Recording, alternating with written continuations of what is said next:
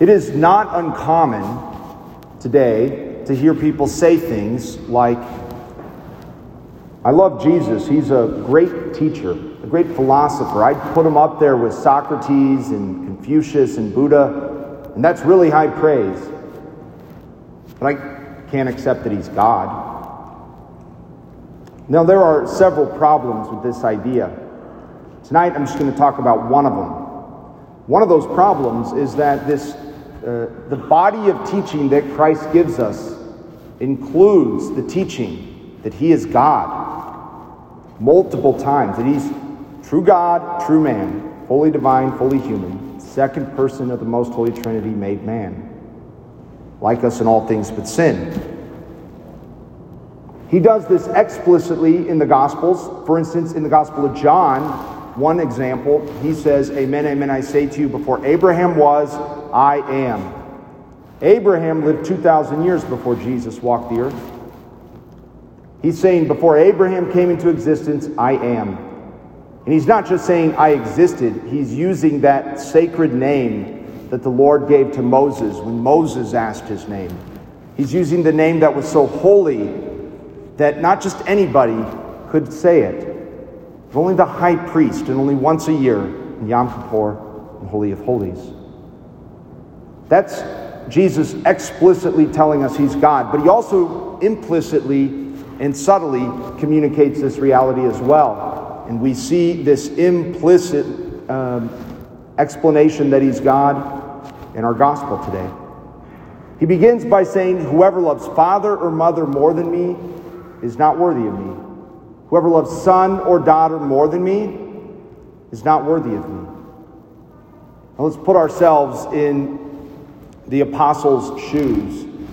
Imagine let's say you're in a class at Washburn, for instance, and a professor comes in, first day of the semester, hands out a syllabus and says, oh, by the way, if any of you love your family more than me, you can't be my student.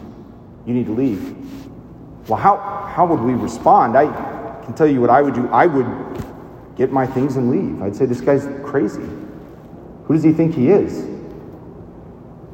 That is not what the apostles do. Not a single one of them leaves or objects to this language. It's crazier still. Jesus says, if you want to be my disciple, then take up your cross and follow me. Now we hear that in 2023 and we think, okay, Jesus is saying it's going to be hard to be his disciple, that we're going to face adversity and we need to offer that up. Yes, that is true. But that word cross would have stuck out like a sore thumb to anybody in the Roman Empire at that time. The cross 2,000 years ago was not a symbol of Christianity. It was a symbol of Roman brutality. Maybe the closest thing in our imagination would be the hangman's noose, but even that doesn't do it justice. Cross was a physically torturous way to die, but also a publicly shameful one as well. So bad was crucifixion, Roman citizens could not be executed by it. So what's Jesus saying? Not only must you love me more than the most intense of human bonds, that of parent to child and vice versa. Not only must you love me more than that, you must love me more than the preservation of your own life. You must love me so much that you be willing to undergo this physically torturous and publicly shameful death. And a number of apostles would go that route and die by crucifixion. Who on earth could demand such loyalty, so to speak, who could demand that they be loved beyond family, beyond preservation of one's life? The answer is only God could demand such love. Why? Because we owe God absolutely everything. We would not exist had he not created us.